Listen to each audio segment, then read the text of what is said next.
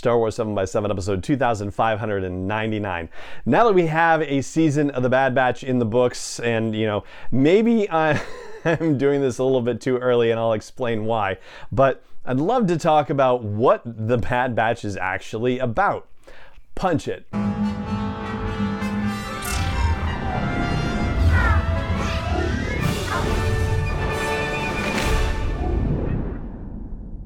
Hey Rebel Rouser, I'm Alan Voivod and this is Star Wars 7x7, your daily dose of Star Wars joy, and thank you so much for joining me for it.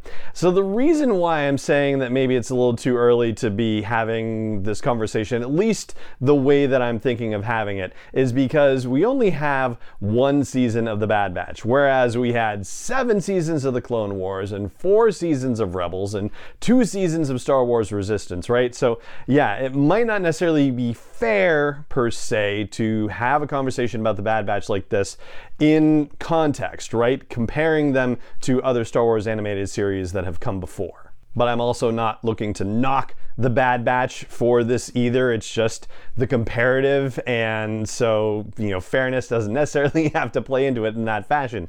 So, in thinking about the Clone Wars, that whole series was about exactly what it was titled, The Clone Wars, right? But it was also very much about Anakin's journey to the dark side and about paving the way. That's certainly something that had to happen. Like who we see at the end of Attack of the Clones and who we meet at the beginning of Revenge of the Sith, that has to be very carefully managed as the Clone Wars series goes on, so that way you feel like you have a seamless experience from Anakin at the end of one movie to the beginning of the other. And of course, it's very much about the galactic events, right? And that kind of has to be the case too, because it's constrained by the fact that it's happening in this 3-year period between movies. And so, yeah, it's very focused in that regard. Then you have Star Wars Rebels, which has the opportunity to be comparatively unfocused, because yes, we know what time period we're in, right? The Galactic Empire still reigns and rebels are starting to ramp up, and so that does kind of create a bit of a bound for the beginning of the thing, but not restrictively so. I mean, it's really kind of loose. And so the show is ostensibly called Star Wars Rebels, about people who are fighting against the Galactic Empire, but it really is about the growth of this family of rebels and it being a found family, not necessarily a blood family. And whereas the Clone Wars had to connect a lot of dots for its main characters, for Anakin, for Padme, for Obi-Wan, for example, that didn't have to happen for Rebels. They were free to create a series any way they wanted to, in large part because the characters were brand new, right? These characters were invented for the series, the main characters, and we got to see a lot of growth within them as well. Then you have Star Wars Resistance, which is, not very much about the Resistance, even though the First Order comes into play, and even though Kaz goes on the occasional mission for the Resistance, but yeah, it's really more about this sort of outpost in the middle of nowhere, this sort of Deep Space Nine-ish kind of thing, to pull a Star Trek reference in. And Resistance was kind of restricted in terms of its time frame as well, because it was taking place right before the events of The Force Awakens and then limited to right after the events of The Force Awakens. And because of the fact that they involved characters from the sequel trilogy in it, like Poe, like Captain Phasma, like Leia, like Kylo Ren, and General Hux, right? They had to stay very carefully around all of those events. But this was also kind of a found family scenario situation, especially with the drama surrounding Tamra Vora and her defection to the First Order and her subsequent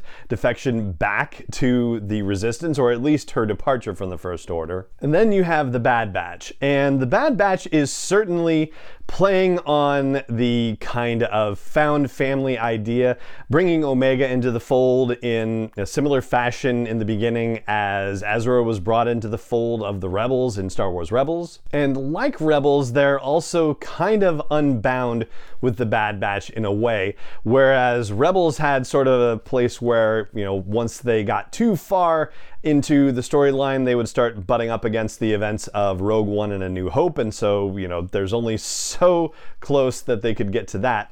In a similar fashion, with the Bad Batch, they're starting from that ground zero place of the transition from Republic to Galactic Empire, but everything after that is kind of wide open for them. As far as current canon storytelling, I believe really one of the only stories is that second series of Darth Vader that's been told that takes place immediately after the events of Revenge of the Sith. There's, maybe a couple other things here and there, but really not a lot. And it is a big, wide galaxy after all, so there's a lot of opportunity for the storytelling to expand. And that's the thing that I think I see for season 2, because so far, we're not seeing necessarily a lot of growth out of the Bad Batch members themselves. Basically, this whole season for Hunter and Wrecker and Tech and Echo has been, oh, now it's an empire. How do we survive? And the answer is we become mercenaries and we got our chips out. And that's pretty much it.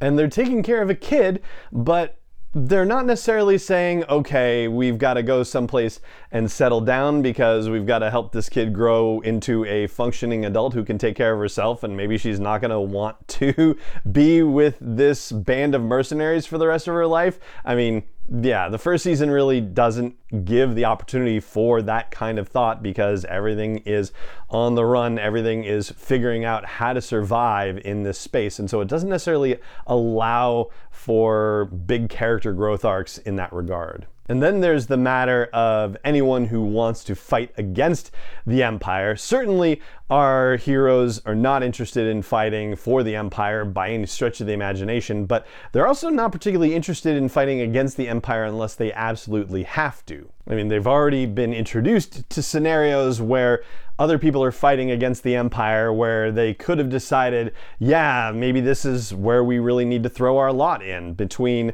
the Martez sisters, and then Rex, and then the Syndulas, and also meeting Cut Lawquane and Gregor, who is defecting, right? Like, there have been ample opportunities and situations put in front of the Bad Batch for them to consider the possibility that, hey, instead of just being mercenaries or instead of just being on our own, we could actually become part of something larger again and fight back against this empire. And so far that doesn't seem to be the case, and we haven't even gotten that indication even after the events of the season finale when the empire just burned Kamino to the sea. So hopefully, at least as far as I'm concerned, and I would love to hear your thoughts about this too, hopefully there is growth ahead for the Bad Batch. Hopefully there is some sort of reevaluation of what they're doing and their place in the galaxy that's coming. And heck, maybe Omega is going to help lead this. I mean, after all, she is older than the members of the Bad Batch, technically speaking, as we find out in this final episode. But I'd love to know how much older and with the acceleration stuff and all that. But yeah, that's probably another thing to pursue elsewhere. So there you go. That is a look at the Bad Batch and what it's really about compared to what we've seen in other animated series and where things could possibly go from here. And that's going to do it for this episode of the show today. It just remains for me to say thank you so much for joining me for it as always, and may the Force be with you wherever in the world you may be. 7x7 is not endorsed or sponsored yet by Lucasfilm Limited, Disney, or 20th Century Fox, and is intended for entertainment and information purposes only. Star Wars, the Star Wars logo, all names and pictures of Star Wars characters, vehicles, and any other Star Wars related items are registered trademarks and/or copyrights of Lucasfilm Limited or their respective trademark and copyright holders. May the Force be with them. All original content is copyright 2021 by Star Wars 7x7. We hope you love it.